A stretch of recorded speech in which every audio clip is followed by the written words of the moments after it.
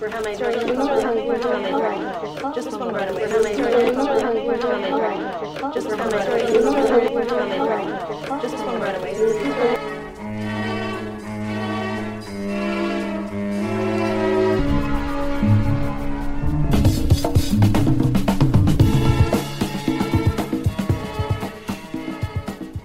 Steve. Hey, Dave. Want to talk about Mad Men? You mean now? Yeah, I think now would be the best time.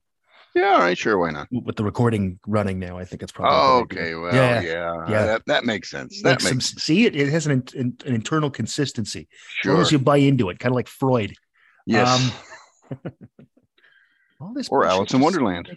Yeah, sure, that's fair. Yeah, as long as you or Star Trek. Mhm. You know, there's an internal weird consistency to things, and as long as you buy into one thing, you're okay. I'm fine. Yep. Yeah. Or that somebody could, I don't know, steal somebody's identity and become an ad executive. Well, we've seen it at least twice. We have certainly seen, yes. And the one we're talking about today is season 6, episode 12, almost done season 6. The Quality of Mercy originally aired on June 16th, 2013. And I like this one a lot. It's all these weird things that are happening in season 6 are kind of coming together now, which is good. It sort of makes you realize where they did some stuff. So that's cool. I can tell you the finale is really nice. I really quite like it. In fact, the finale of season 6 has my second favorite scene maybe in the whole series. So it's it's pretty nice.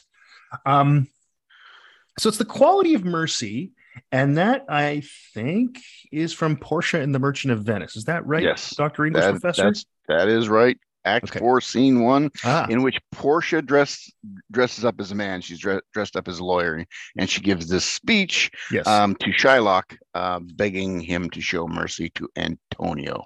Okay, that's the whole pound of flesh thing. The pound of flesh bit. Yes. Okay. Right, okay. The whole okay. pound of flesh bit. And it's you said here in our thing it's controversial, and it's controversial because it's anti-Semitic. Well, it's like I sort of thought it was maybe something else other than the fact that it's just an anti-Semitic play. Yeah, she's talking to a Jew, Shylock. Yep. And in it she extols the virtues of mercy, an tribute to God himself is her phrase. I see. However, she means a Christian God. I was going to say, I don't think she means Shylock's God. Yeah. Right. Yeah. And I always have this debate with students about whether it's an anti-Semitic play or not, because that assumes that Shakespeare is anti-Semitic. And my argument is we can't tell. He might have been, but we can't tell. It's a tough thing because this is it's one of these things, and we've talked about this even on talking about Mad Men, is that people can just say stuff and it's just in the air. Exactly. Like, it's not, anti-Semitism per se. It's just that's just how it is, kind of thing. And not only that, is the play clearly has anti-Semitism in it. The characters are clearly anti-Semitic. The society in which Shylock works is clearly anti-Semitic. Yes. But is that Shakespeare just showing the reflecting the times, right? Yeah. Like Mad Men shows racism, anti-Semitism. That doesn't mean Matt Weiner is anti-Semitic or racist. Unlikely. That exactly. Right. So and it's because we don't know with Shakespeare. Right. Like we literally can't know.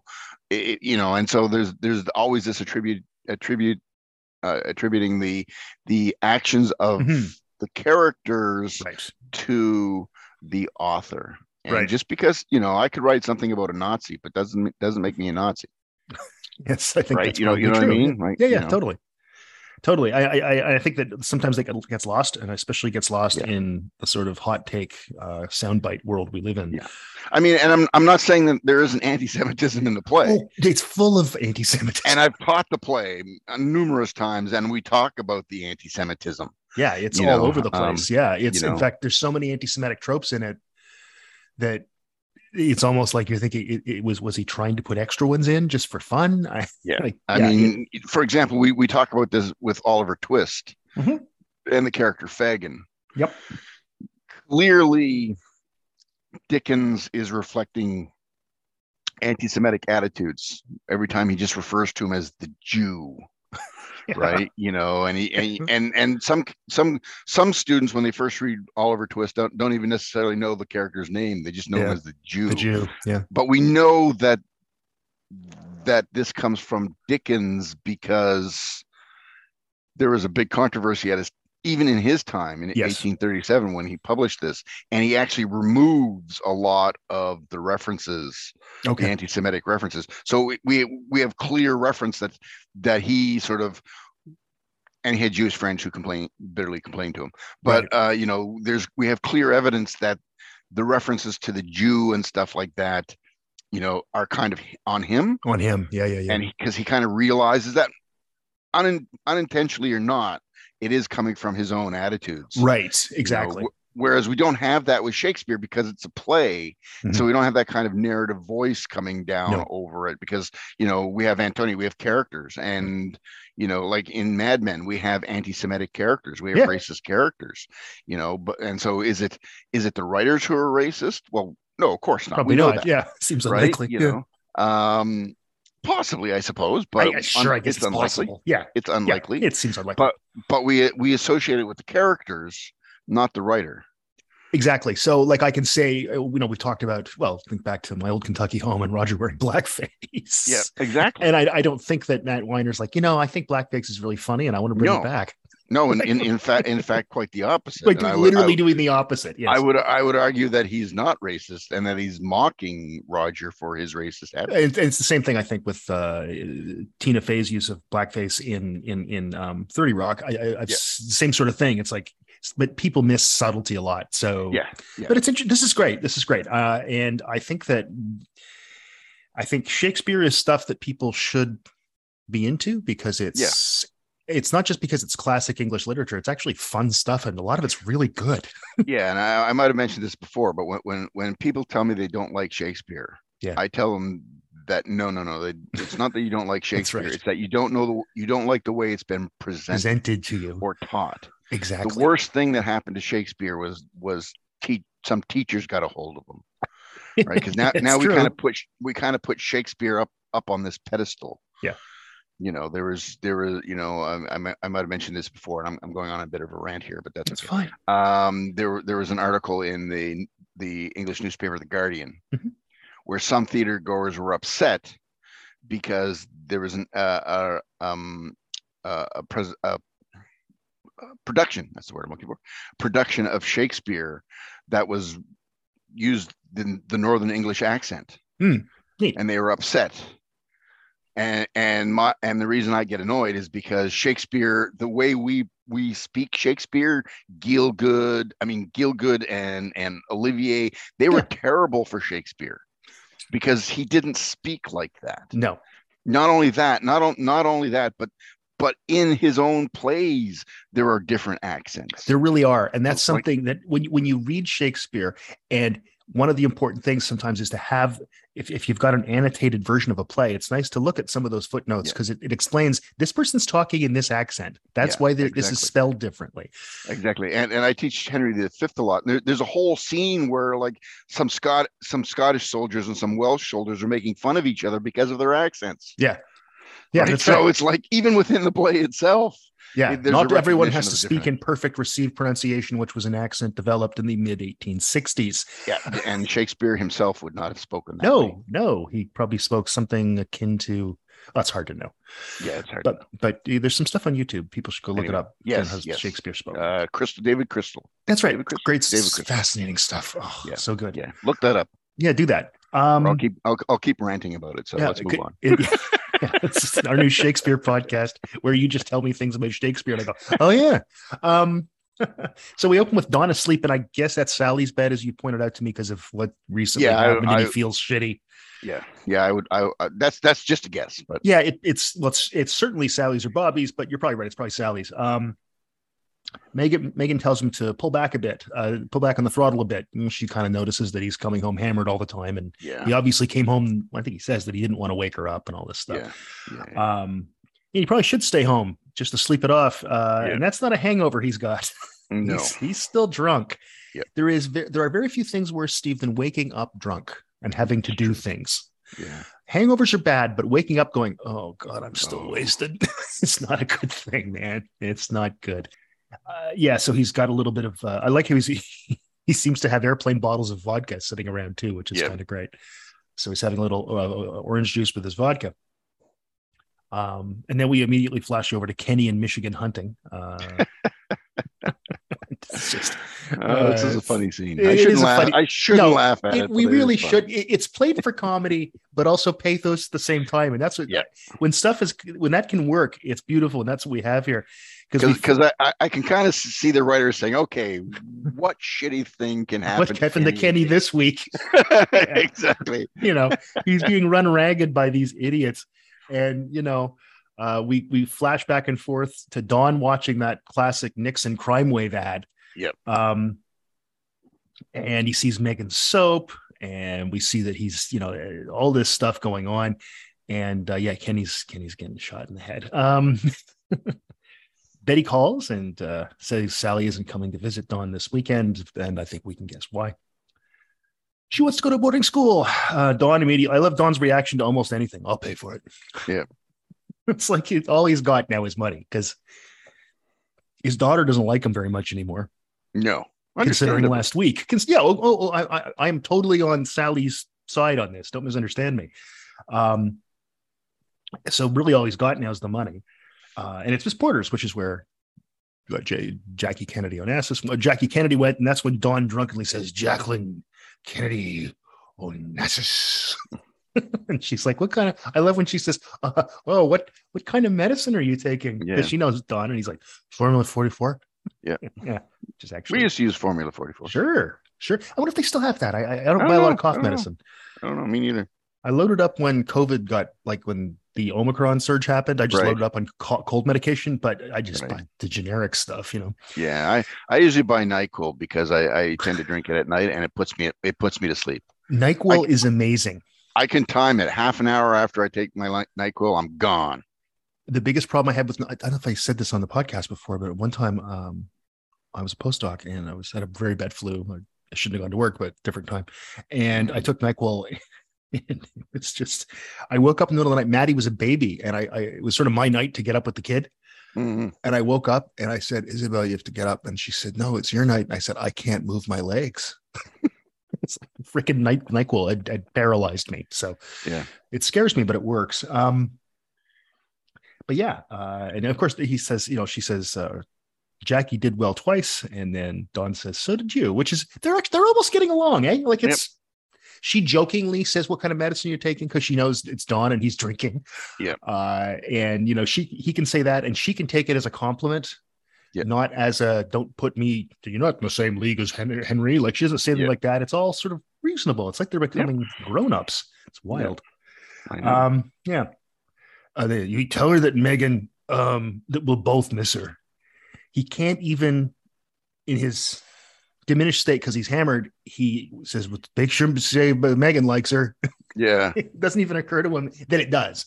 But his first reaction is say Megan likes her, not say I also like my own daughter. It's bad. The creatives are all gathering around talking about Ocean Spray. And then Mathis with a very deep pull. You want to use Vaughn Meter. Wow. Yeah, that's I haven't heard that name in ages. That's a deep pull for even 1968. Yeah. People who don't know, Vaughn Meter was a comedian, impressionist who did a comedy album called The First Family that came out in 1963 and was selling like crazy. And then Kennedy got killed, and he basically did a bunch of voices on it, and he did a very over the top Kennedy. So it sort of sounded like Mayor Quimby on The Simpsons. Yeah, and there was some. It was recorded. The album was actually recorded on the first day of the Cuban Missile Crisis or something like that. There's a kind of there's a lot of weird synergy in it. There was a weird kind of thing where he recorded it just as a Cuban Missile Crisis or something like that. Yeah, and then it's coming out selling like crazy, and then suddenly it's like, dude, your career's over. Yeah, because you're the guy who makes fun of the Kennedys, and we don't make fun of the Kennedys anymore. Nope. It wouldn't see nowadays. He could probably keep going. Yeah. Different time. Maybe on Spotify. Or hanging out with Joe Rogan or something like that. He'd be with Joe Rogan, or perhaps he'd just have his own podcast. Sure. Yeah. There's really a lot of sort of flirty energy between Ted and Peggy. It's annoying to Ginsburg, and it even kind of it's starting to piss me off. It's annoying to me too. Yeah. I mean, I guess he's to a point where he doesn't care if people think they're shagging or something. Yeah, because I don't think they're actually sleeping together. I think they're not. They're being really cutesy with each other. Yeah. And it's okay now and then. Yeah. But this is all the time. It's annoying. It's gross, to me it is. Anyway, I don't know. Yeah. Maybe it's just my sort of Anglophone worldview that I have, but no, it's annoying. I've been in situations like that where people are doing it. It's just like, will you guys stop? Like, okay. And when you're not a couple, it's kind of okay if you're a couple, but even then, if it's a work situation, it's like, can you guys just maybe tone this just the hell down? Yeah, please? It's like, dial it back a bit. It's like, we're at work, buddy. Well, I mean, and this is the problem that Ginzo is having is that Ted's not paying attention to anybody else. Yeah. Right. That's the problem. And you can actually see, I love the way Kevin Rom plays this because he just looks at Elizabeth Moss the whole time. He never looks at anybody else. And when Mathis makes the Von Meter joke, nothing. And Ted normally, because he's pretty tuned into pop culture, would have laughed at that. But no, he just keeps looking at Peggy and says, I'm going to say other things that make you giggle because I'm hot for you. Yeah, exactly. Really annoying. Exactly. And then Ginsburg says, I need to go urinate. I need to go to the bathroom. Yeah. And I like his line is like, I thought you needed to go. It's like, no, I just wanted to see if he would listen to the suggestion of mine. That's all. Anybody else, if you notice that anybody else is saying anything. Yeah, it's great. And then we get back to Megan and Dawn's place, and Harry calls. Oh, Harry. Yeah, Harry. I fucking I mean, and Megan says what we're all thinking about Harry. Oh, yeah, it's great. He's a pain in the ass. It's like, yeah, he is. You're right. Yeah. It's funny. No one ever says Harry's bad at his job because he's not. He's actually quite good at it. He's good at it. But he's just a horrible person, Yeah, because, he's full of himself. And he's extremely full of himself. And Dawn doesn't like him, of course, either. And I love when Dawn says, oh, you finally found a hooker that takes traveler's checks. Yeah. And I love Harry. Why did I tell you that? Yeah. It's the kind of thing. And you can just see Harry Crane telling, because he's the kind of guy that just says anything to anybody, saying to Dawn, you know what? I found a hooker that takes traveler's checks. And I can just see Dawn looking at him going, lower your voice. Yeah. It's like, no, we don't do that. Don't talk about that here. It's good. And Don's trying to, as you mentioned, uphold his part of the bargain. He's like, no, don't, you can't, don't. I said I wasn't going to do this. He's trying to do the right thing. Yep. Good on you, Don. Good on you, Don. And we're off to the movies. And it's Rosemary's Baby, which is a terrifying, at least I haven't seen it in a very long time. I saw it when I was like about 8 or 9. And I was, I can't watch horror movies generally because they really do scare me. Right. You know what really scares me is ones about the devil, and I'm a confirmed atheist. Right. Things about Satan scare the crap out of me. Because the whole time I can sit there going, well, this is obviously stupid because there are no supernatural beings, but I'm not going to look behind me because I think there might be one behind me. It's like, I'm just going to, if I keep looking straight ahead, I tend to have a very logical, naturalistic worldview, but this stuff scares me. Yeah, one of my roommates when I was in England, John, once convinced himself that across the street in the room there was a business across the street, and there's this big window because we were on the second floor, and there was this big window, and he came home one night stoned. Yeah, of course. He didn't tell us this at first, but he was very kind of freaked out because he thought a demon was sort of staring at him from the window. And so he was so freaked out that we actually went in and sort of figured out that what it is was like just a shape of a lamp that was hanging down and stuff like that. And then at one point he went, oh, maybe I should have told you I was stoned at the time. It's like, oh, well, there we go. I remember walking home in the same condition with some friends when I was in my early 20s and seeing a house that had lights that the way it was lit up, it looked like the house had an evil look on its face, which that makes any sense. And we were all freaked out. We were all freaked out. I've been there. I've seen a house that looks like Hitler. It's just kind of the way that the eaves come down, and and the house, of course, just screams things about the Jews. Yep. Jews and and elbow room. Wow, elbow room. Yeah, I don't think that's what Lebensraum actually means, but no, I know. We're playing a thing. Yeah, that's how it's popularly referred to. The Germans just needed a little elbow room. Mm-hmm. Yeah, that's the really abridged version of AJP Taylor's The Origins of the Second World War. Yes, exactly. That's a good pull. I like that. Thank you. I haven't read Taylor in ages. Neither have I. I mean, this came to mind. So, and then we see that Megan thinks something's up, and she's probably right, because Ted and Peggy are at the movies. I don't even know if it means anything. I don't know. I'm getting from the show that this is a thing that when you're hot and horny for somebody, that you go to a movie together. Maybe it was like that then. It's like a date. Yeah, I guess maybe. And it's dark, so people can't see it. I don't know. I don't know. Yeah, but Megan certainly thinks that Dawn doesn't, and Dawn knows that something is up. But he's like, no, they're at the movies. Yeah, it's a thing we do. We go to the movies. But she's probably right, though. It's left ambiguous. I like that. And they're. She thinks there's something up, and she does say, there's so many buildings like that in Montreal, creepy old buildings. She's right. There's a lot of 3 and 5 story walk-ups in Montreal, which are great buildings, especially in Verdun. They're so neat. Dawn's more concerned actually with using Rosemary's Baby as a way to sell children's aspirin. Yeah, I think he's got a point. That's not a bad idea, Don. That's you got a point there. If your baby is the hell spawn of the Antichrist, you can. We have an aspirin for you. Seems a little odd. And of course, now we find out that Kenny got shot in the face. Good old Dick Cheney. I hate Detroit. I hate cars. I hate guns. I don't even want to look at another steak again.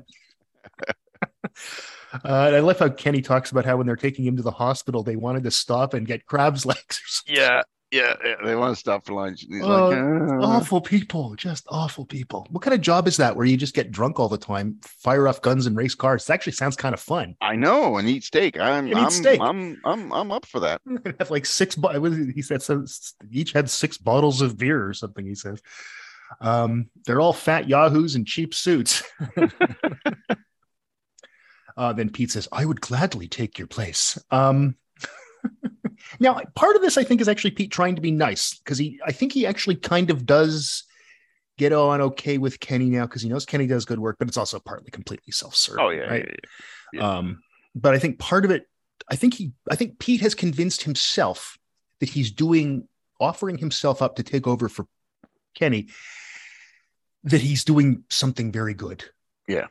Like, I think he's convinced himself, like, self-deception is the best kind of deception. Yeah. And I think that's what he's doing there. Oh, yes. They've now they're telling Jim and Ted about Sunkissed, which is not good. I like Jim in this scene. I really do. There are times Jim is this cold, calculating, horrible business dickhead sometimes, but other times he's like the only adult in the whole show. It works at SCDP. Yeah, it's almost like he's the comic relief in this episode. Oh, he totally is. Right. It's like, and they're telling him all we've got to deal with Sunkissed. It's a lot of money. And this actually isn't Dawn's fault. This is the thing. No. Things look to Ted like they're Dawn's fault, I think, but they really aren't. This just fell in his lap, and I guess Harry didn't pay attention when he was told not to go after Sunkissed or whatever. Yeah. And of course, they contacted him again. So it may just be that he just never told them, don't contact me. We're going with these Ocean Spray folks. I don't know. Yeah. And I would understand that other clients wouldn't like it because they would think that they aren't loyal and stuff like that. That makes sense. Yeah. Like Great Caesar's Ghost. Yeah. I like that. You don't get many Perry White, you just don't. You don't. It's not a thing. So that's great. And I did like it. And Harry Hamlin he's really good in this role. He is. Yeah, he's really good in this role. Really like watching him. And then now Pete's got Chekhov's gun out. And you like that? Thank you. Yeah. And that stupid 22 he exchanged the chip and dip for in season 1. And he's like, he's going to take this to Detroit. I guess he figures he'll take it to Detroit and go hunting with the boys, kind of thing. Yeah. And I think doesn't his secretary inform him that it would be useful maybe for squirrels? Yeah, I like this, that he's sort of acting this kind of macho man. Look at me, I'm with the gun, and she go and Clara goes, that's only a 22, man. That's good for squirrels, and that's about it. That's about it. You're not going to get any deer with that. No. And they're having a meeting about Chevy. Yep. And then this is when they talk about, this is when Kenny's like, I can't do this shit anymore. I got to get out. And then I love the stories that Roger and Jim say. Jim's, I once had a client cup my wife's breast. And then I love Roger saying, Lee Garner Jr. made me hold his balls. I mean, I know that's sexual harassment. Don't misunderstand me. That's not that funny, except it's funny. Yeah. Really bad for those guys. And I love when Bert sees through the whole thing. Crocodile tears, now quaint. Yeah. Well, I think this is Pete's problem, is that everybody can see through him, but he doesn't realize that. Oh no. And like I said, I think he's convinced himself he's actually doing something humanitarian and not self-serving. And everybody can see through him, and he doesn't realize that everybody can see through him. Yeah. And I don't even think he can see through him. That's the thing. No, exactly. He has no self-awareness, or very little self-awareness, Pete. And it's a really strange characteristic. I know people like that, to be honest with you. I work with some. Yeah. And, it's like, you don't realize what you're doing is exactly the thing you're criticizing, right? Yeah. Seen that before. But the thing is, they don't want a lot of change. They want Bob. Oh. Mm-hmm. Like, listen to the Cyclops, Pete. Yeah, I like that line. Oh, man. They're just so evil to each other. It's great. Bob's a weasel. I mean, I think we've established that.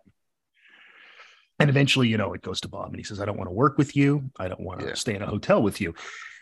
Pete's homophobic, like everybody is then. But also, Bob isn't just into Pete because he's attracted to him. I think Bob's also very ambitious. Oh, yeah. Yeah. I like that they do that in the show, because one of the things that I've said it, many times, that people aren't just good or bad. There's shades of gray, right? So Bob is, you can sit there thinking to yourself, he came on to a guy that's not interested. Oh, I feel bad because in 1968, being gay must have been really hard. Yeah. Or hard, even still hard, but harder than he is now. Yeah. But then on the other hand, you think, but he's also really a weasel and an asshole. Yeah. I like that. And like, as you note here in our document, Pete is the only one who thinks he's smooth. Yeah, exactly. Well put. And then we see Sally and Betty in a giant. Were you taken aback by how big that car was inside? Like, I think they're doing that on purpose, making the way it was shot to make it look even bigger than it is. Yeah. And this is kind of related. Last night I watched an old episode of Cannon. I love Cannon. And go back and look at his car. Oh yeah, it's like huge. Oh yeah, it had waiters in it, a whole full kitchen. Exactly, you buffet. Well, I think everywhere William Conrad went had a buffet. Piano, yeah. But the cars were, and I mean, you and I were both alive at this time. Oh, well, sure, I mean, when we have these big cars, yeah, like we remember them. But even people like us looking back on it, going, man, they really were like big. Those big bench seats in the front. Where you could comfortably sit 3 adults in the front of a car. And of course, seatbelts are optional. Yes. But I really like that scene, partially just because of the fact that it got it.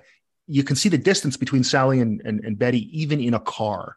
Yeah. So I thought that was really done well. Sally's actually horrible here. She's just, now I get it. She is. Her parents are not good people. No. Like, she hates both of them now. Yeah. It can't just be, well, I like Dad because at least he lets me do things. It's like, also he's screwing the neighbor lady, so it's like, ugh. She eventually does say, I want to be a grown-up, but I know how important my education is. And I actually believed her when she said that. I think it's also kind of bullshit, but she also, so it's like with Pete, right? She's like, convinced herself this is true, but it's also the case that she just wants to get away from Betty and Dawn. Yeah. And this excuse will get Betty off her back. Oh yeah, exactly. Pete wants to get rid of Bob, which I guess I can understand. He calls Duck, which is Duck's a headhunter. So sure. And Duck's had about his fill of Pete. Yeah. Let's make it an even grand cash. Yeah. Yeah. Which is, about $8,000 today. So that's real money. Yeah. And I love how it's so rare when Duck talks, usually he's the somewhat incompetent one because he's hammered. Yeah. In this case, no, Duck is totally in command of that scene. Yeah. And I like that. And yeah, Pete is just a twit. Bob's on the phone with someone who speaks Spanish. I am assuming it's Manny. I would think so. I guess, but it could be our Andres Galarraga. Or as you know, perhaps Dennis Martinez. Yes. El Presidente, El Perfecto. I watched that game on TSN. Yep. I watched that game. I was completely blown away by that. Yeah, you can get it on YouTube. Yeah, that's right. You can still find it. Dave Van Horn doing the call is so great. Yep. I know. It's just so good. We're talking about Dennis Martinez of the Montreal Expos pitching a perfect game. Yeah, pitching a perfect game. The only perfect game in Expos history. Yeah. Was it 89 or 90, something like that? Yeah. 90, I think, or maybe 91. It was in Los Angeles, actually. Yep. They're playing the Dodgers. Remember that. Yep. And the Expos have been granted a conditional franchise at this point because it's 1968. Yes. Oh, it all comes together. Exactly. Ted and Peggy are all flirty. Don comes in and we see Don act like a baby. I love that. Yeah. When they act out the scene. Wah, wah, is the funniest. It's weird because there's a lot of baby references in this episode. There's at least 3, right? Because he starts in the fetal position. We have this, and at the end we get the fetal position. So I'm thinking this is symbolic rebirth happening, right? Yeah. That's my guess. So at least I think they're trying to do. I also like Joan's staged Jewish accent. She does it so great. Christina Hendricks does it so well. Would you? I think you need a chicken soup. Yeah, it's great. Actually, it's funny when they describe the ad. Then it actually isn't that bad. No, it is Rosemary's Baby, but as Don mentions, you normally have to get the reference, but here you don't, which is kind of cool. So he's probably right. It sounds like a very clever ad. It's so clever sounding. It makes me feel like I've seen this ad, and I don't think the ad exists. Like I don't, Yeah. But it is very clever. And then there is touching there. She touches his arm and we see it. So this time it's not like anybody's imagining anything, and it's really happening at this point. We know it. And Moira, his secretary, has also noticed it and commented on it. So it's not just something off camera. And it's over budget. And Dawn's pissed off at this because, and then again, I don't think it's because it's Ted or Peggy. I think Dawn's pissed off because it's like, we can't afford to do this. We are running a business here. I read it as if he and Ted have had this agreement. Yeah. Not to tell everybody everything. He's given up Sunkist. Yes. To because of this. Mm-hmm. And now I think he's seeing Ted as going back on that. Oh, I think so too. I think he's angry, not because they're going over budget, but because nobody's told him. Okay. And it's like, but we shook hands. Yeah. And I think that more than anything explains what happens later in the episode, where he says, okay, you want to play it that way? Okay, let's play it that way then. Like Michael Keaton in Batman, right? You want to get nuts? Yeah, exactly. Let's get nuts. Exactly. Yep. And I think that's probably true. We see Sally off having her little interview with her at the school, which is, I don't want to know those kids. I don't want to know. No, I don't want to know that. No. And as an educator, probably as you well, I would hate that place just as an educator, right? Yes. Like everything about it. It's against everything I believe in pedagogically. Yeah, exactly. I mean, obviously it's rich and entitled and all that other and probably stuff. Has really, really qualified teachers. Don't misunderstand me, because there's a lot of people that can't get academic jobs, things like that, and they go teach in private high schools. It's a very common thing, actually. So they may be getting, but it's like, I don't think going to Royal Military College is probably a great educational experience in a lot of respects for everybody either. It's the same kind of thing. But yeah, I think, I wouldn't want to be there. No.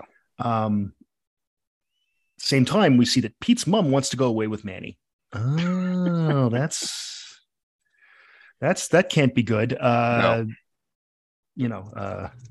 Just gotta do this here. Whoops. Yeah. So, it's one of these cases where I don't know. I think that Pete has this notion not Pete, Pete's mom is trying her best to still be independent. Yeah. And that's pretty rough. And I think maybe Manny, it's hard to know what his end game is, right? Like, is he taking advantage of her for money? Is he actually in love with her? Yeah. Is there anything actually going on? That's the other thing, right? Like, right. It could be, it certainly could be that, she's making this up. Yeah. Because like, she's kind of debilitated, right? So it could be. But I also like this scene because it shows that she still has some power. Yeah. They're talking, and she said, "I'm still your mother." Yeah. And that just completely shuts him up because she still has that kind of maternal authority over him. Oh yeah. And I mean, it's funny, even after all these years, I bet if my mom said something like that to me, I would still be taken aback. I'd probably come back at her, but I would still be like, oh yeah, you were my mom. I don't want to disappoint my mom. And then we go back to the interview, and Sally's with these two girls. Mandy, the blonde girl, is actually they're menacing, bullying girls. That's what they are. These two kids. And the girl who plays Mandy, what's her name? Catherine Newton. And she played Joni Clark in another, what I think is a great AMC show, *Halt and Catch Fire*, in season 4. Once the kids had grown up a bit, and she was very good in that, playing basically the same character in a lot of respects, a privileged, annoying, know-it-all teenager. Which, those are some of my least favorite qualities in teenagers. Yes. And some of them they can't do anything about. The privileged part, you can do something about the know-it-all things, folks. Yes. Just tone it down. By the way, that comes from a former know-it-all teenager. Yeah, right here, dude. Me too. Because I think it's an occupational hazard of being a teenager. Yep. It's not good. That's probably why we're academics too. It could be. Could be. Yeah, like, oh, people making fun of you because you do well in school. Like, it's like, how is that a thing you think is bad? Yep. I remember thinking that. I don't know. Like, I remember thinking that when I was in high school. It's like, or even elementary school. Why are you? The goal is to do well. Why is this bad? Never understood it. Yeah, and for me, I mean, I wasn't even, and this sounds terribly vain, and I don't mean it this way, but I couldn't help it. No, I know. Like, it was just naturally good at what some things you're good at, and I was good at school too. It just was. Yeah. And so not that I couldn't do badly, I could, but I actually had to work at being bad. To do poorly, and again, that's just because that's the way I was. Yeah, just built that way. I mean, some people could run fast. Some people can throw a football well. Some people can draw. Some people are just good at academic pursuits. It just is a thing. High school is weird. It is weird. It's really weird. Don has sent the budget over for the ad to St. Joseph's. And that must have been just a complete accident. I'm sure he didn't do it with any nefarious. It was a reply all, wasn't it? It was a reply all. It's exactly what that was. The thing is, though, he's right. This is one of the few episodes I think where the whole time I'm like, no, Don's right on this. No, Don's right on this. No, I think he's right on this. It doesn't happen that often. Yeah. It's Glenn. Yeah. Glenn's back. And you know what? He doesn't look like a freaky, weird little kid anymore. He looks like a kind of freaky, weird 15-year-old kid. Yep. His hair is perfect for like he looks like he's from that, like it really does look like he's from that era. You know what I mean? Like it's with the sideburns and the sort of, he kind of looks like he might have just stepped out of he could have been just playing bass for the Dave Clark 5. Yeah. And he's brought his friend Rollo with him. Yep. It always struck me that Rollo is also the name of the first king of Normandy. I don't think that has any relevance here. Has any, but I'm almost certain it doesn't. They brought booze and weed. I love when Sally says, I can make a Tom Collins. Nice call back to season 1 where she's making the drinks for Carlton and Dawn. I can make a Tom Collins. And she says that Kiernan Shipka delivers that line like a little kid, not like know-it-all Sally teenager. It's nice piece of acting, nice piece of directing. Yeah. You're just looking up your old address. Yeah. For some reason, that always makes me laugh. Yeah, and me too. And it's stupid, and I've heard it a zillion times. I still find it funny. Duck has figured out Bob Benson. He's another Don Draper. He's a low-budget Don Draper. If you order Don Draper on Wish, you get Bob Benson. Yeah. He's from West Virginia, and his parents are brother and sister or something. That's great. Bob was, quote, a manservant, which a rent boy, I guess, would be another way to put it. And then, Duck says, I've never seen anything like this before. And Pete says, I have. Yeah. Although I like that he gets it, gets a dig in, sort of saying, you were the only ones who weren't smart enough to ask questions. To really check his references. Yeah. Yeah. Because apparently he didn't go to Wharton. He didn't. The only thing that's true is he worked at Brown Brothers Harriman, but it was as a quote manservant. He did not, and he used to go off on voyages, sailing voyages with the boss kind of thing. Yeah. And he left with his Rolodex and a pencil sharpener, which is an interesting thing to steal. It was always neat. My dad we always had a pencil sharpener, and it was like, we have a pencil sharpener in our house. That's pretty awesome. Yeah. It's an odd thing to have. Was it an electric one? No. It was one, and it had like a wind up one. It had like a suction cup on the bottom that and it would stick to the table. It was pretty great. Okay. For those of you who cannot see me, I'm doing a winding motion. Yeah, he's doing the winding motion, and I was doing the sticking it to the thing with the suction cup because I couldn't remember the words. Yes, he's a PhD in English, ladies and gentlemen. Yes. Something's going to happen. Something's got to happen here. Showdown's coming. Showdown's coming. Don's watching Dragnet 68. At first, it's like, is he watching MASH? He can't be watching MASH. It's like, it's Dragnet 68 because it's Harry Morgan, right? Mm-hmm. You hear Harry Morgan, and I mean, for those of us who grew up watching Harry Morgan, his voice is just so. Like, I recognized his voice before I recognized Jack Webb's voice. Oh, I know. His voice is just so recognizable as Colonel Potter from MASH. Yeah. It's like, oh, that's Harry Morgan. I like Harry Morgan. Oh, me too. The Dragnet 68 is kind of fun if you ever can see those, because they're Jack Webb trying to deal with the counterculture is the funniest thing in the world, because he has no clue. I've taught his LSD episode in class before when I'm talking about media. This is the one I'm thinking of. Yeah, the one where the guy's on LSD, so he buries his head in the ground. The blue boy paints half his face blue and starts eating bark and stuff like that, and it's like that's the one where Harry Morgan's character tells the woman to lay off the acid. Yeah, lay off the acid, because people call it the acid all the time. Yeah, the acid. Oh God, it's hilarious. And they have signs like they're protesting, but they're just people with signs randomly, and the protests of like 6 people. It's just it's very funny. It's just very funny. And he's just ignoring Megan, which he shouldn't do. But Mandy likes Glenn. Glenn likes Mandy. They go off into a room, and we all see where this is going. Rollo likes Sally, or tries to. He tries to make a move. Glenn comes out, and good on Glenn. He kicks the crap out of Rollo.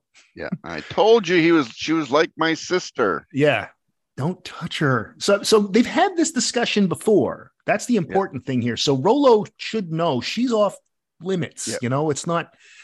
And the smirk on Sally's face when she watches him. I know. She's got that little smirk on her face, like you would see one of her parents do. You'd see Dawn or Betty do. Yeah. It's good acting. She knows what she's doing. You like trouble, don't you? It's good. So I think she's in now, right? Because it's like this happened. Yeah. She got weed. Yeah. She got liquor. There was a fight.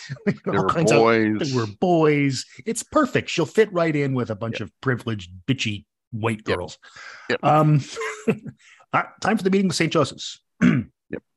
Dawn basically passive aggressively saves the day, right? Yeah. What he was saying, it's a little bit personal. Actually, it's very personal. Do you think he was trying to get Ted to say, well, I've got a thing for Peggy? I don't know if he was trying to get him to say it. No, I don't think so. Yeah, okay, good. I don't think so either. He was trying to get him to say, I know. Yes. And I will be completely honest. I have done this in meetings before. Right. When somebody has done something that I haven't liked, and I've sort of put them in a position where they had to kind of defend themselves, mm-hmm. In a way that they didn't intend to or want to or were expected to. I've done this in meetings. Yeah. You do get a sense of Schadenfreude out of it.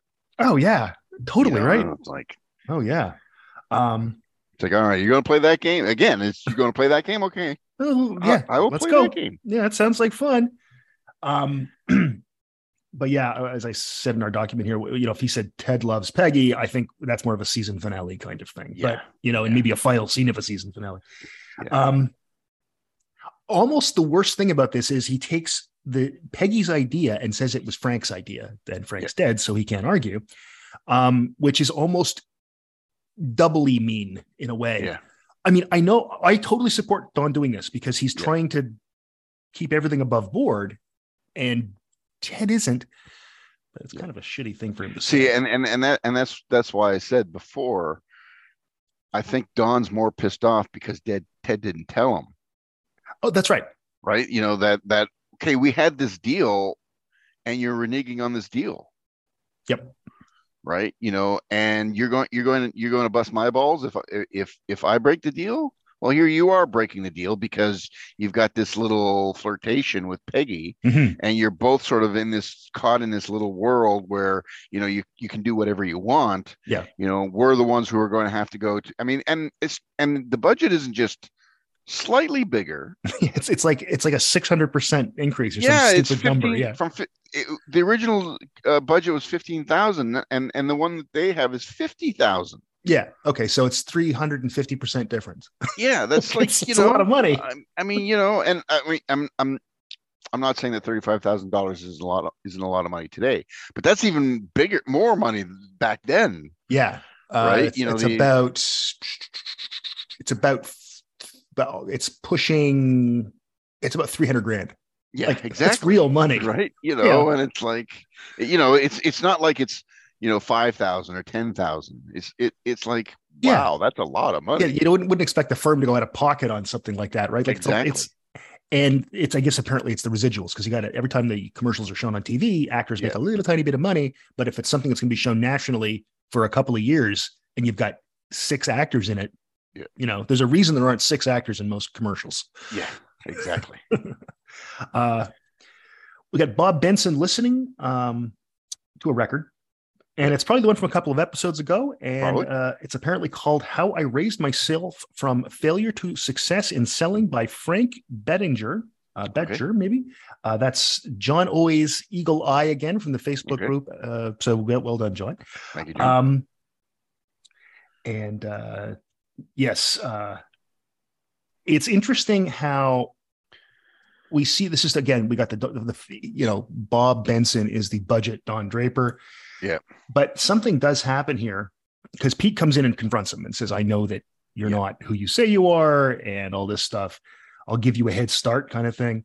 And you can see the same thing happens here where the look on his face changes. And it's not just dread. It's like he just becomes, I'm not really Bob Benson. We never find out. I don't think what his real name is kind of thing. Or maybe Bob Benson is his name, but he suddenly has a different look on his face. It's not even fear. It's just like, I'm a different person now.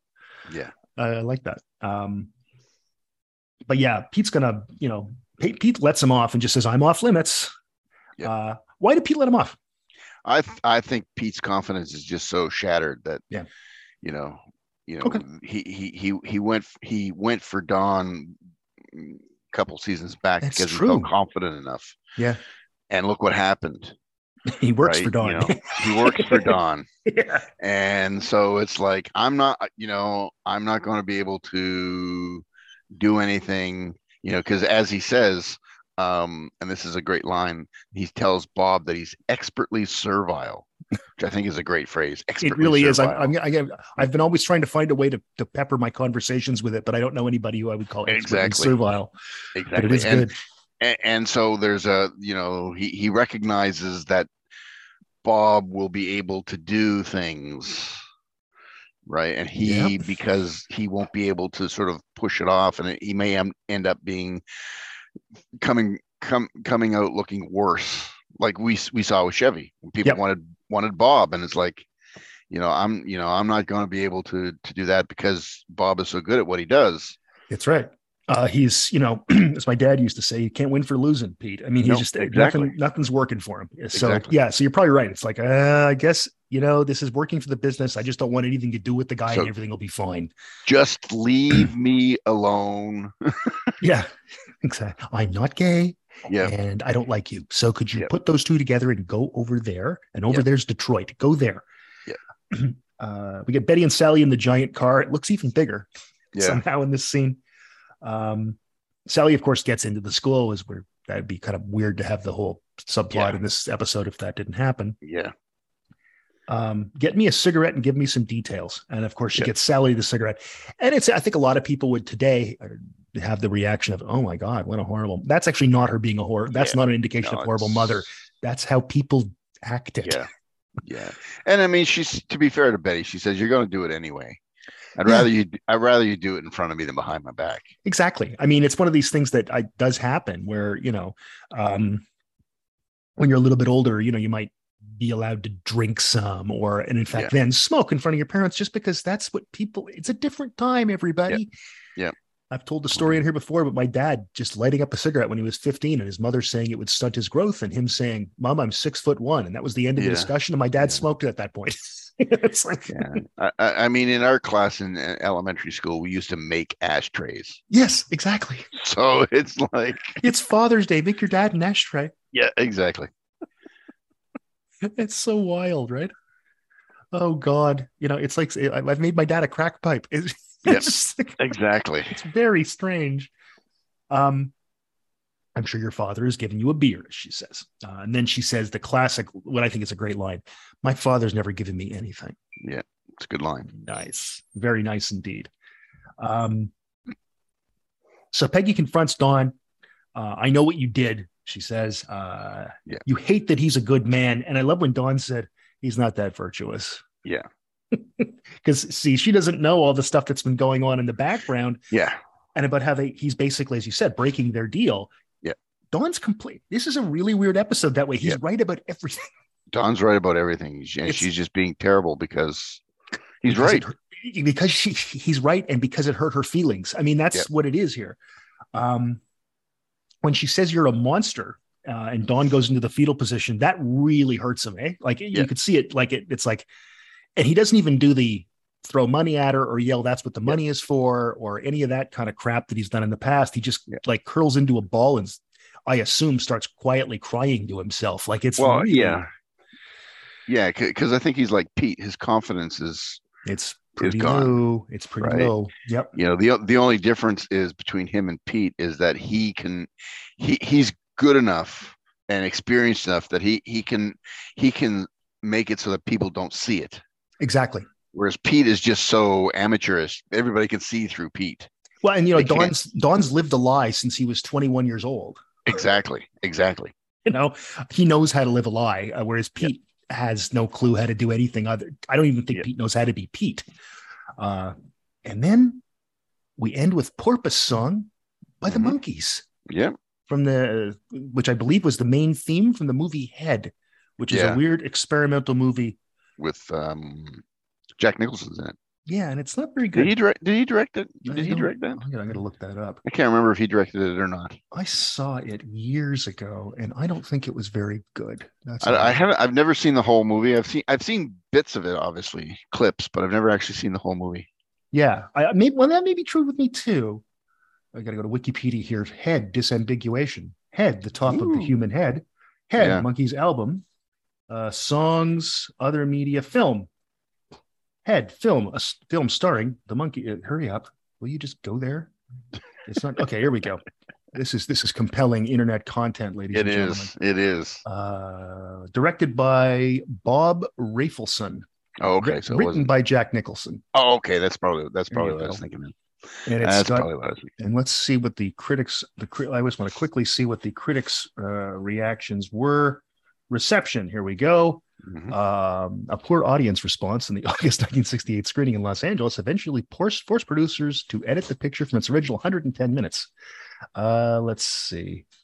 Yeah, I don't see a whole lot here about what it doesn't. I don't think critics liked it a whole lot, and that's probably fair. I wonder what Leonard Maltin thought. It's a good question. The film was released on September 18th on 1986 on VHS. Okay. Oh, I don't know. It's it's not. It's been released on Blu-ray twice. Oh. Okay. Okay. Maybe. I'm sure it probably has some kind of cult following now. It probably does. And it's funny. I don't think people give the Monkees enough credit for actually being artists. No, I know. And they really were. Yeah, they really were. It's not like they were Milli Vanilli or anything. No, exactly. They weren't. Right? That's perfectly put. They were not Milli Vanilli. They had some talent and they had some, skills or whatever, and they made some good stuff. I don't think this movie was one of the things, but they did. No. What I missed, Steve? Well, a couple minor things, but one big thing. I'll go with the big thing first. Okay. There was the confrontation between Ted and Don after the meeting. Yeah. Where Ted says, "What are you doing?" He says, "The best I can do." Right. Because again, right. Don's in the right. And then he goes, "Your judgment's impaired." Yeah. Right. I think Don here is actually being genuine. Oh, I think so too. He said, we've had this deal, and you've got this kind of flirtation going on, but it's impairing your judgment. I think Don, for one of the few times we've seen in the entire run of the show, is actually being genuine and actually trying to help Ted. I think that's true. I think he's, going through this kind of rebirth kind of thing is sort of changing him. Yeah. We see kind of glimpses of Don being genuine. Yeah. You'll see that next week too. And just a couple things, small things. I like the fact when Kenny gets shot in the face that they say, pretend it's Ralph Nader. That's right. I forgot about you're that. Shooting. We also find out that Cynthia's pregnant. Oh, right. That's part of the reason why he wants to live. He's got a kid coming. Because he's got a kid coming. Yeah, That's right. I also enjoyed the whole Cran thing discussion. Yes. Cran prune, and it's like, we still have Cran apple. They still there, yeah. Which is terrible. I like when he says, cranberry juice generally is awful. It needs so much vodka. When he says, so the cran prune is, and he said, tart? No, they started with sour, horrible, makes your teeth feel funny. My favorite one is makes your teeth feel funny because I know exactly what he means. There's nothing worse than prune juice. Well, genocide. Yeah. But if I was to rank it, genocide, prune juice, like it's close. Yeah. Anyway, on that note, folks, we will talk to you next week. Let's hear Porpoise Song by the Monkees. Yes. And I will see you next week. Bye.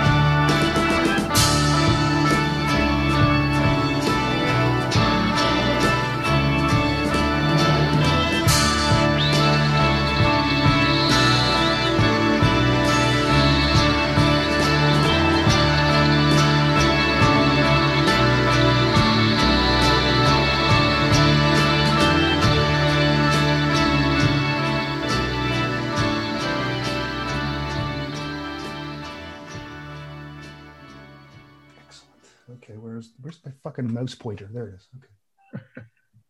I should leave that part in. Where's my fucking mouse pointer?